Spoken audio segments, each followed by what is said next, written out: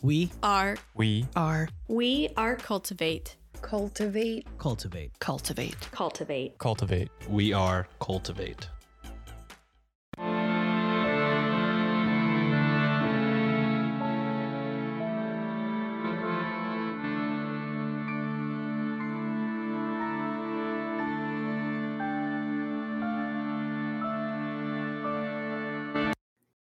Hello and welcome to Ye Olde Crime, where we discuss the funny, strange, and obscure crimes of yesteryear.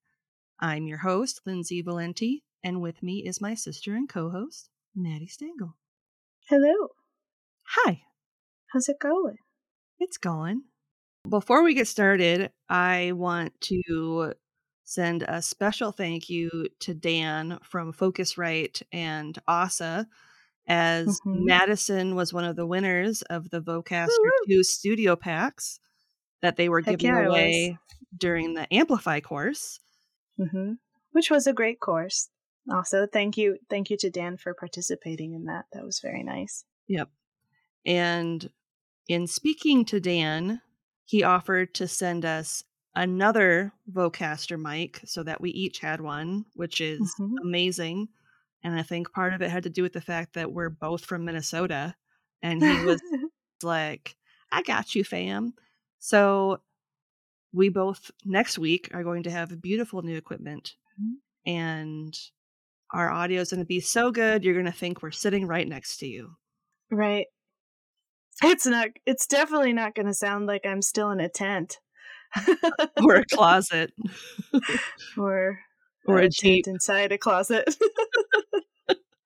A tent inside a closet inside a garage where a Jeep is. So thank you so much. We are very appreciative of both Dan and Asa for this amazing gift. Yes, I'm very excited. It is very sexy. I will say that. I know. All right, you ready? I am. Okay. So this week's topic is Margaret Barclay. Ooh, okay.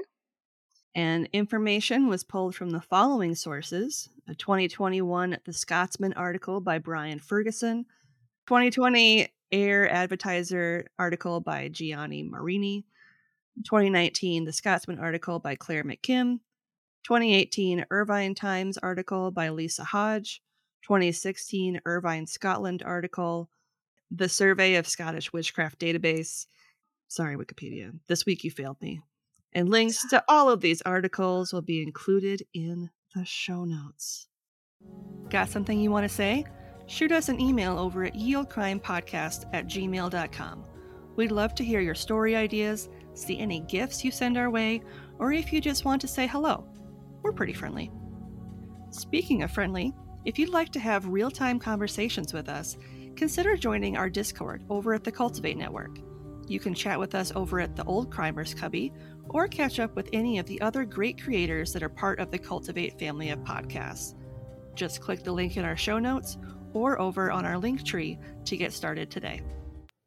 Awesome. Amazing.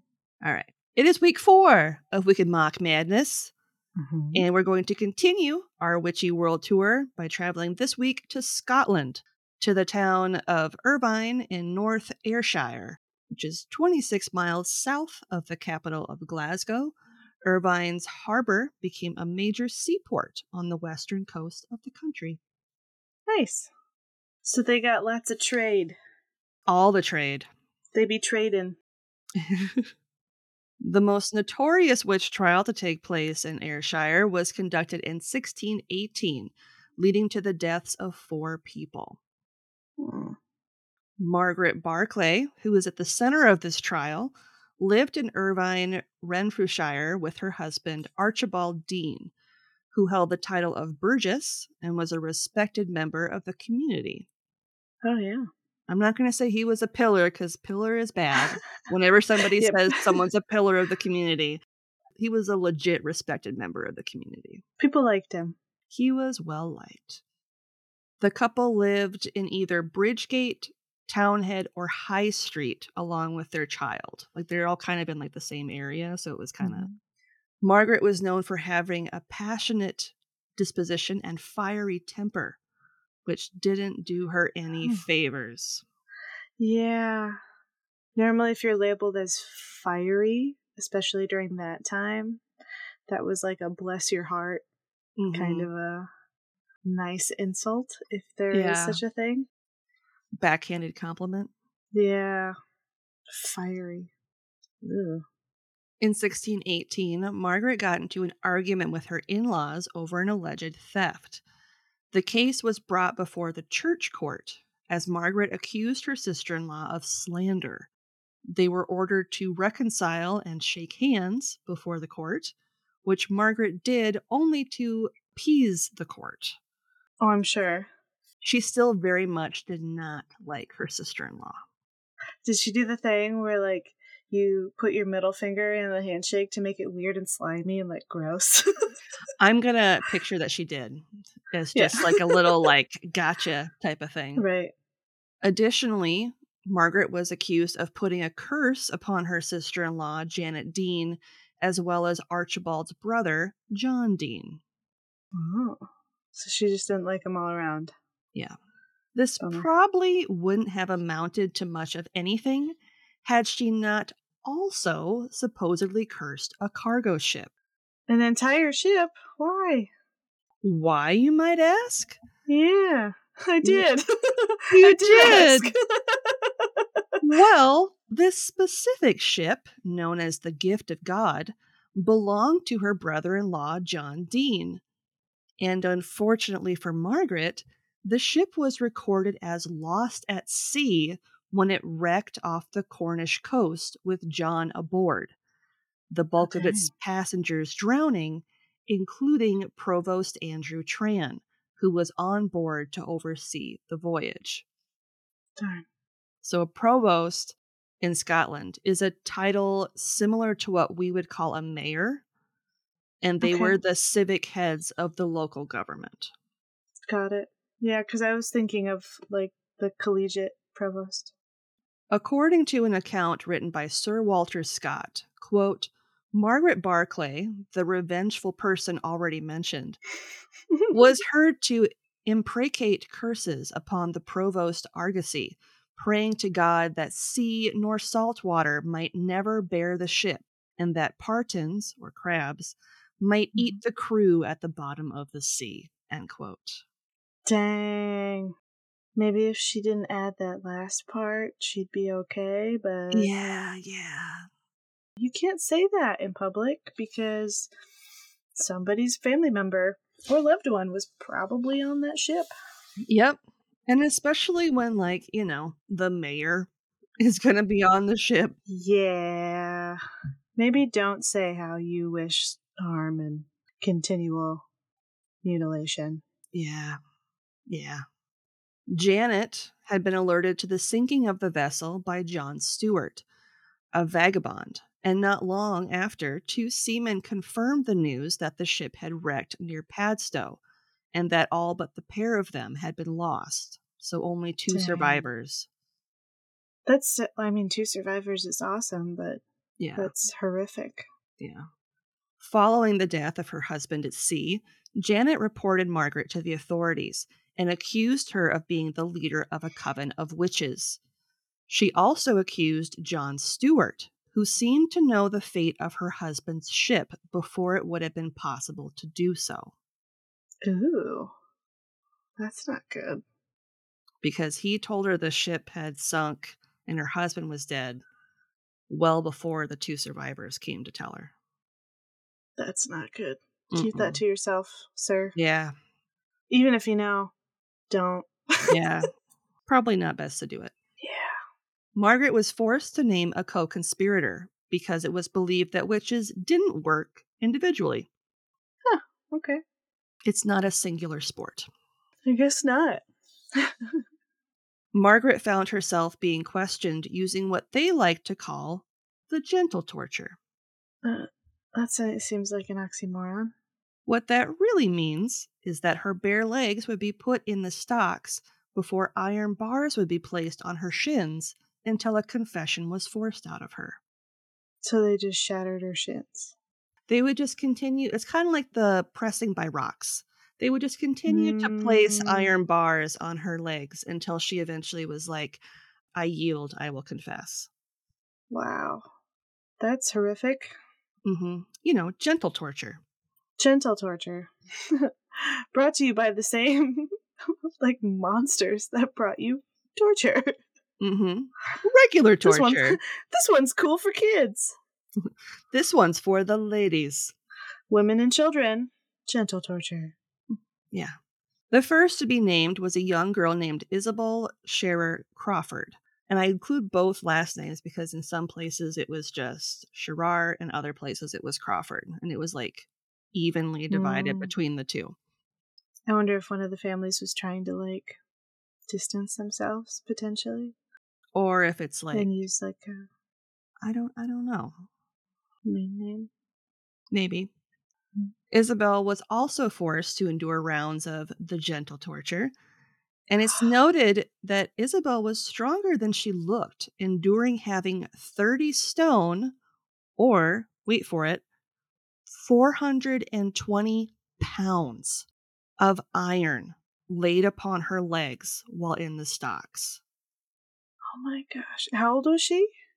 Do we know? I don't have an exact age, but I'm thinking she was like a teenager. That's insane.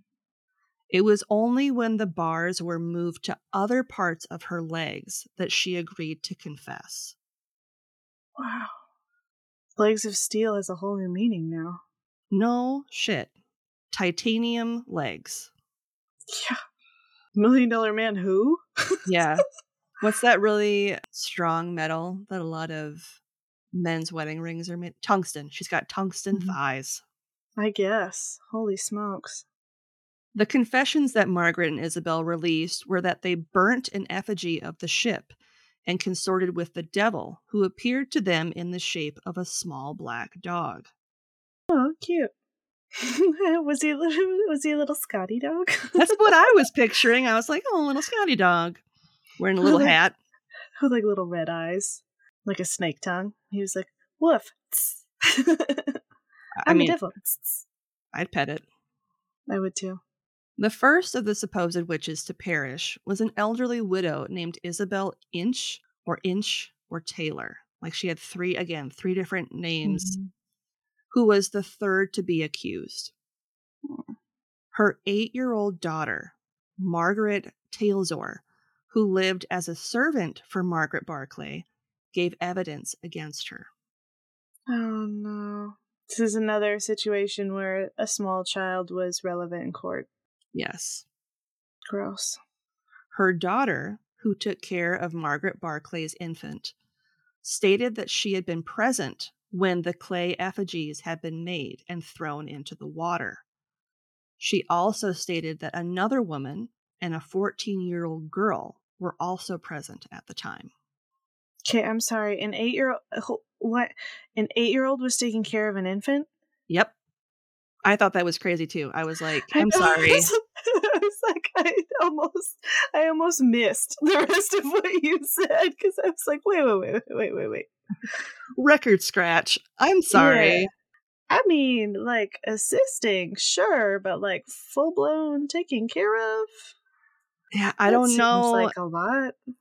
I mean, she was a servant for her, so I don't know if it was something where she just, like you said, assisted in taking care of the child, or maybe like watched her while Margaret was doing something else. Yeah. I can't picture her being the full-time caregiver of an infant. But yeah. different times, I don't know. You know, I don't know. Yeah. Okay. I just know I couldn't picture my 8-year-old taking care of an infant, but I digress. Right. Most 8-year-old taking care of most living things by themselves. Hence me having a pet that I take care of. That's technically hers. Yeah. But salamanders are a little bit different from babies. Anyway. Young Margaret stated that the black dog emitted flashes from its jaws and nostrils to allow the women to be able to see in order to perform their spells. That's incredible. I know. It's like... It's a robotic Scotty dog. Like, I kind of want this dog. I Even know. though it's the devil. Where can I get one of these devil dogs? Right. And what kind of batteries does it take? Incredible. She shared that her mother had stayed back at the waste house and had not taken part in throwing the effigies into the water. In order to secure her secrecy, she stated that her mistress had promised her a new pair of shoes. I bet that would be really appealing, especially if you were a servant. Mm-hmm. I'd do it. You're 8. I mean, shoes are like a luxury item. So, Yeah. unlike the others, Isabel was locked in the church belfry of the old kirk until she made a confession after enduring several days of interrogations. Hopefully not gentle torture. I really hope she didn't get gentle torture. I'm assuming that's what it was, because I didn't hear of any other type of interrogation methods, so I'm assuming it was gentle torture. Oh, she's 8.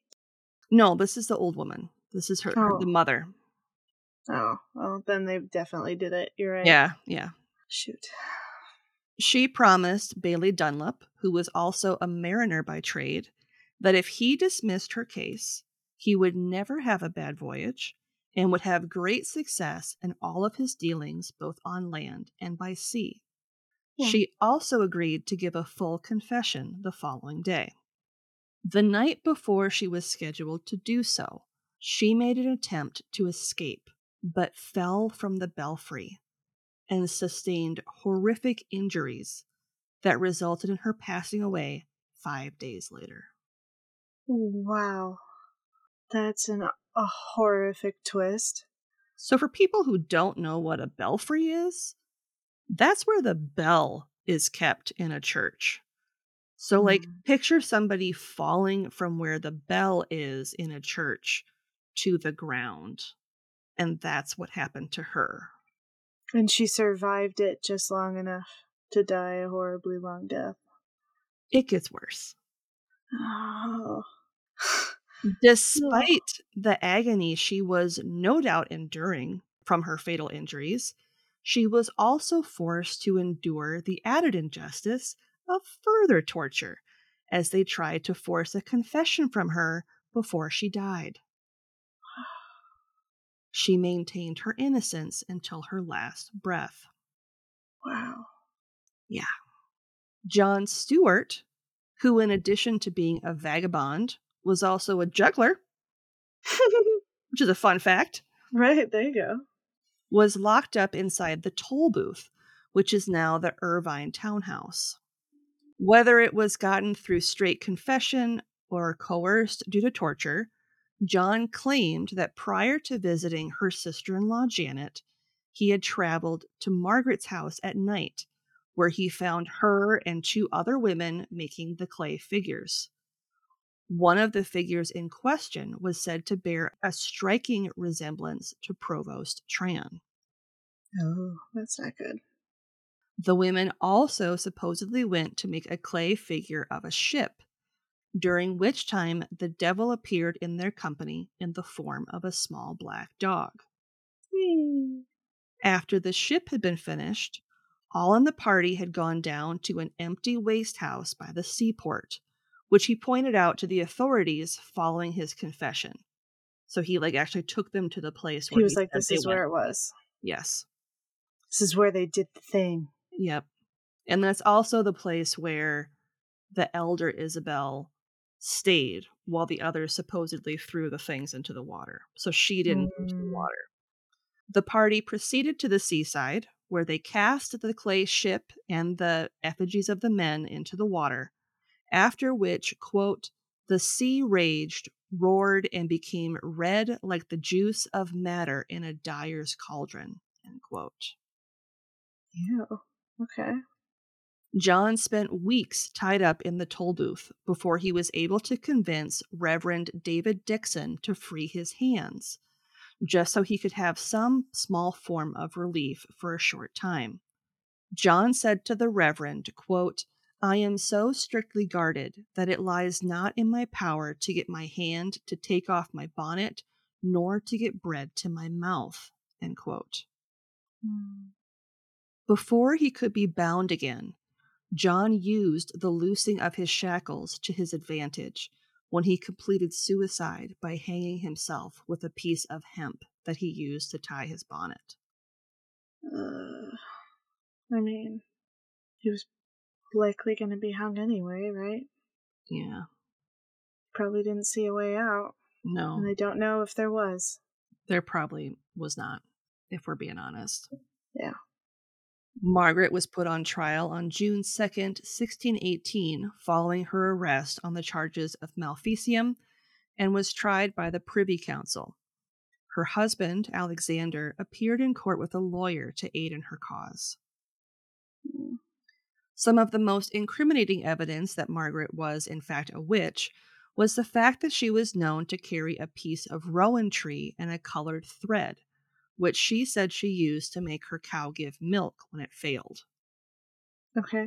So I don't know if she hit the cow, or I don't know what she did with it. Tickle it. Tickled Make it with milk. Regardless of the fact that the court now had a recorded confession, Margaret pled, quote, "All I have confessed was an agony of torture, and before God, all I have spoken is false and untrue. Ye have been too long in coming," end quote. Margaret was found guilty and sentenced to death by strangulation before being burnt at the stake. Awful. The day of her execution, Margaret was paraded through town to Springfield, or what is now known as Malcolm Gardens. There she was strangled at the stake before she was burnt to ash on June 2nd, 1618, so that same day. Wow. Strangled at the stake, that to me means somebody physically strangled her to death. Yes, she was physically strangled to death. Oh my God. The Barclay trial is likely well remembered thanks in part to Sir Walter Scott's 1830 account of it, in which he stated, quote, "It is scarce possible that, after reading such a story, a man of sense can listen for an instant to the evidence founded on confessions thus obtained, which has been almost the sole reason by which a few individuals, even in modern times, have endeavored to justify a belief in the existence of witchcraft," end quote. Yeah. In 2021, QC Claire Mitchell launched a campaign to obtain an official pardon for everyone who had been persecuted under the Witchcraft Act in Scotland. Claire noted that the confessions of the accused were, quote, "routinely obtained by torture, both physical and mental," end quote.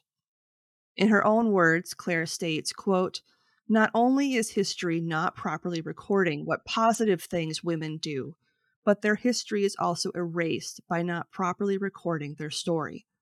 I have a particular interest in Scottish legal history and the people who were caught up in accusations of witchcraft. So I decided to start a campaign to restore these people, mostly women, to their correct place in history as women and men, not witches.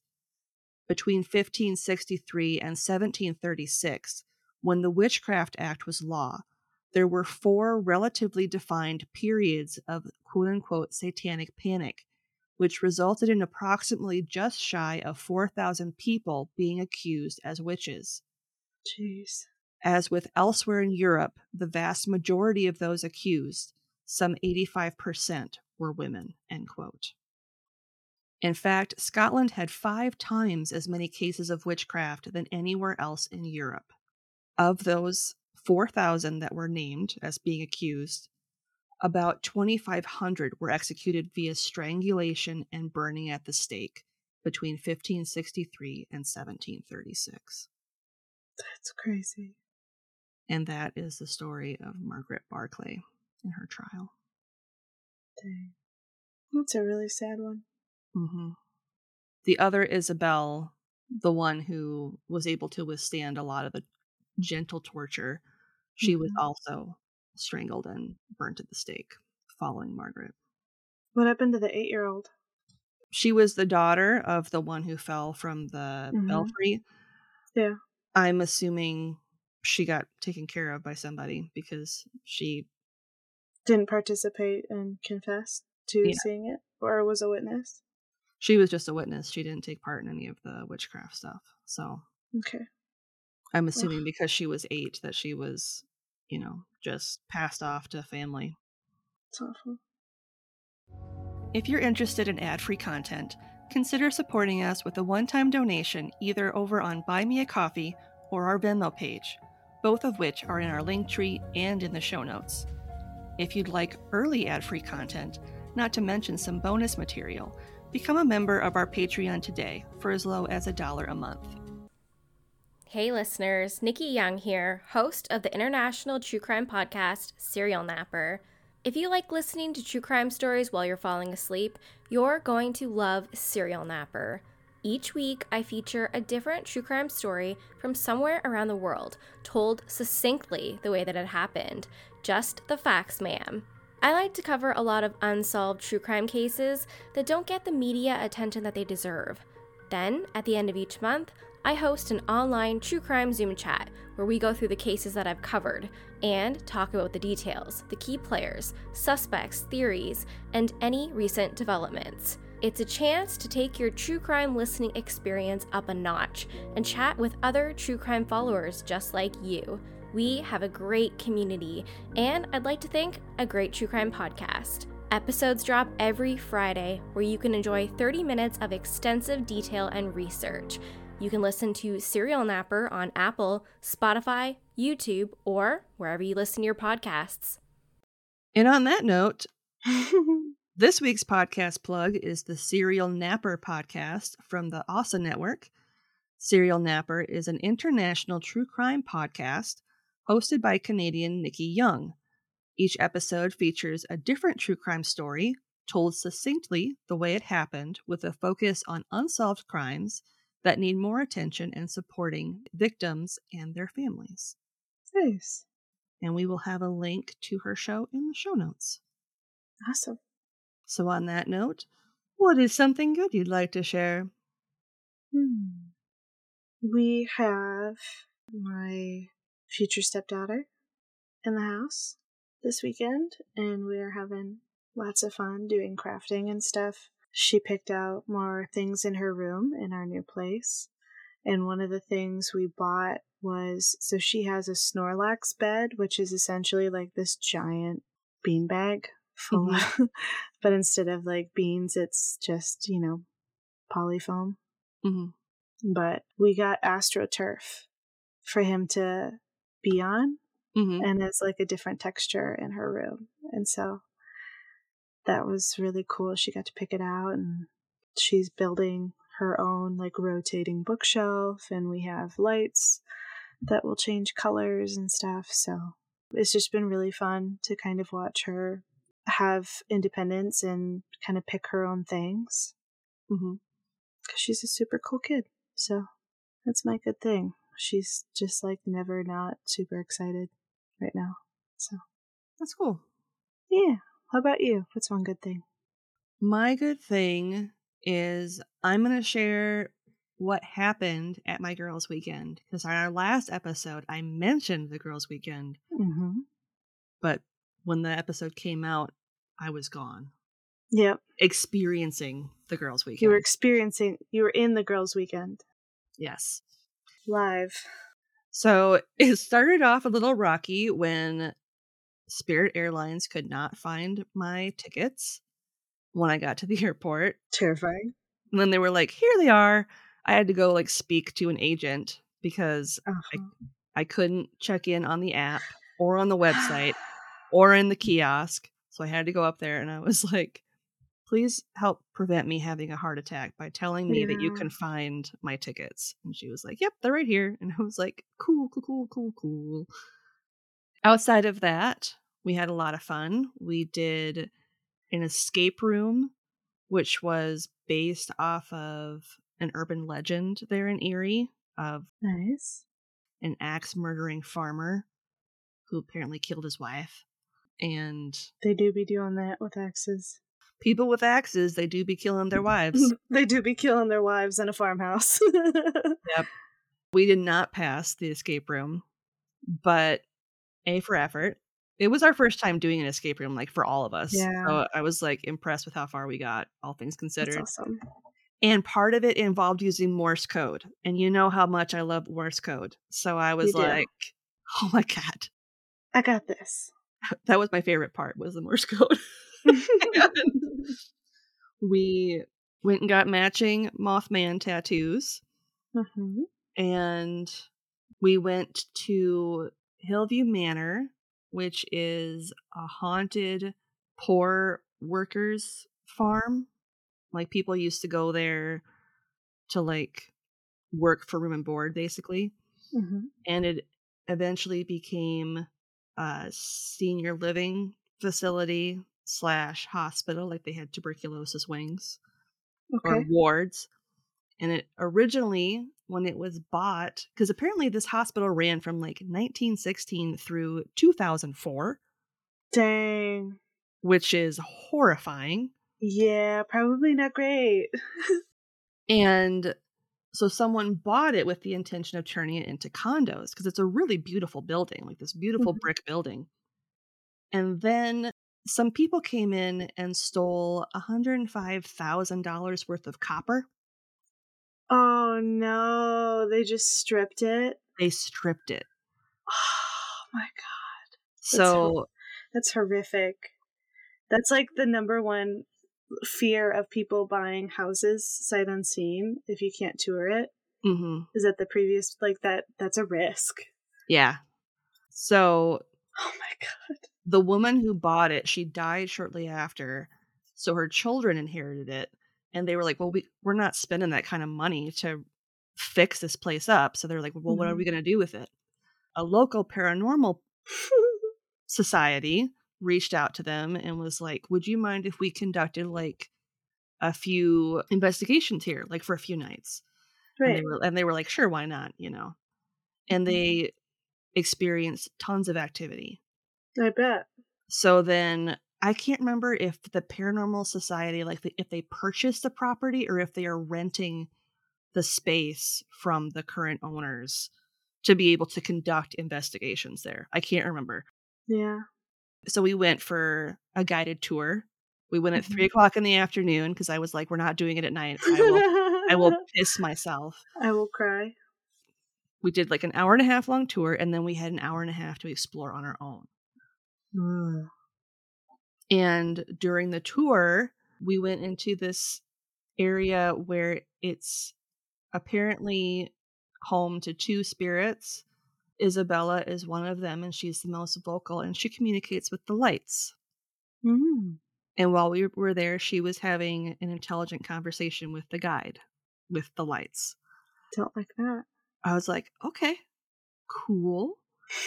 And then there were certain rooms that felt a little off. At one point, I can't remember if it was on the third or the second floor, my whole left arm started to hurt as if somebody had yanked on it very hard. Oh. Like my whole arm. And it hurt for a long time. And then we went into the chapel, which is on one of the lower floors. And when we were in there and the guide was like talking and stuff, I felt like somebody was holding my hand, Ew. my left hand. And I was like, okay, this is happening. Like I just kind of like let it happen. And I like called Emily over because she was on the other side of the room. And I just whispered to her, I was like, I feel like somebody's holding my hand. And she was like giving me like the big eyes.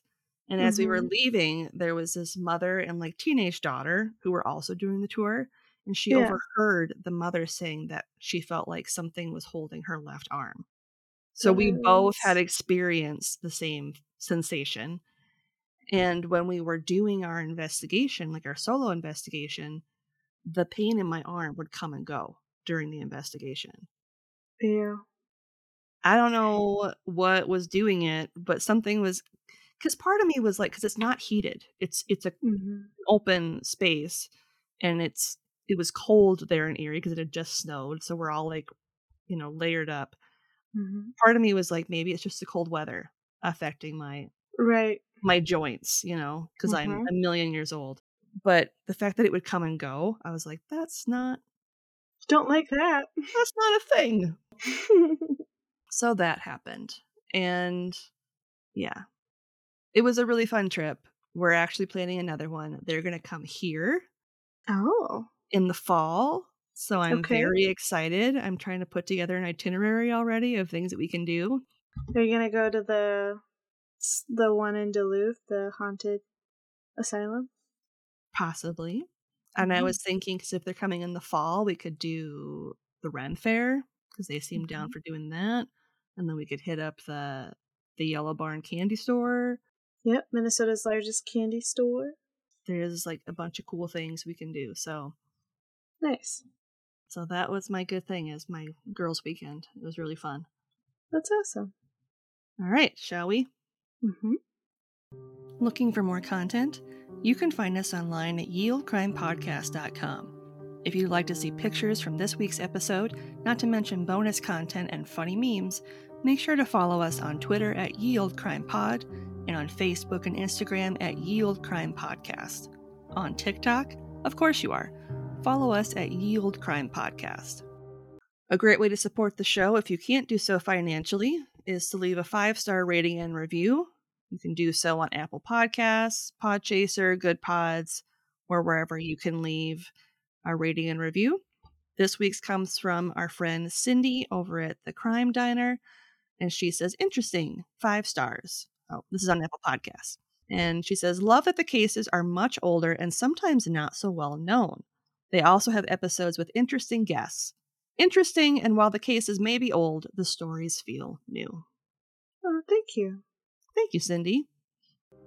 If you want a playlist of all our episodes on YouTube, click the link in our show notes or in our link tree and subscribe today for not only a list of our full catalog, but a separate list as well, just of our Can You Crack the Cramp Word segments. And on that note, as always, I'm Lindsay. And I'm Madison. And we'll see you next time with another tale As old as crime.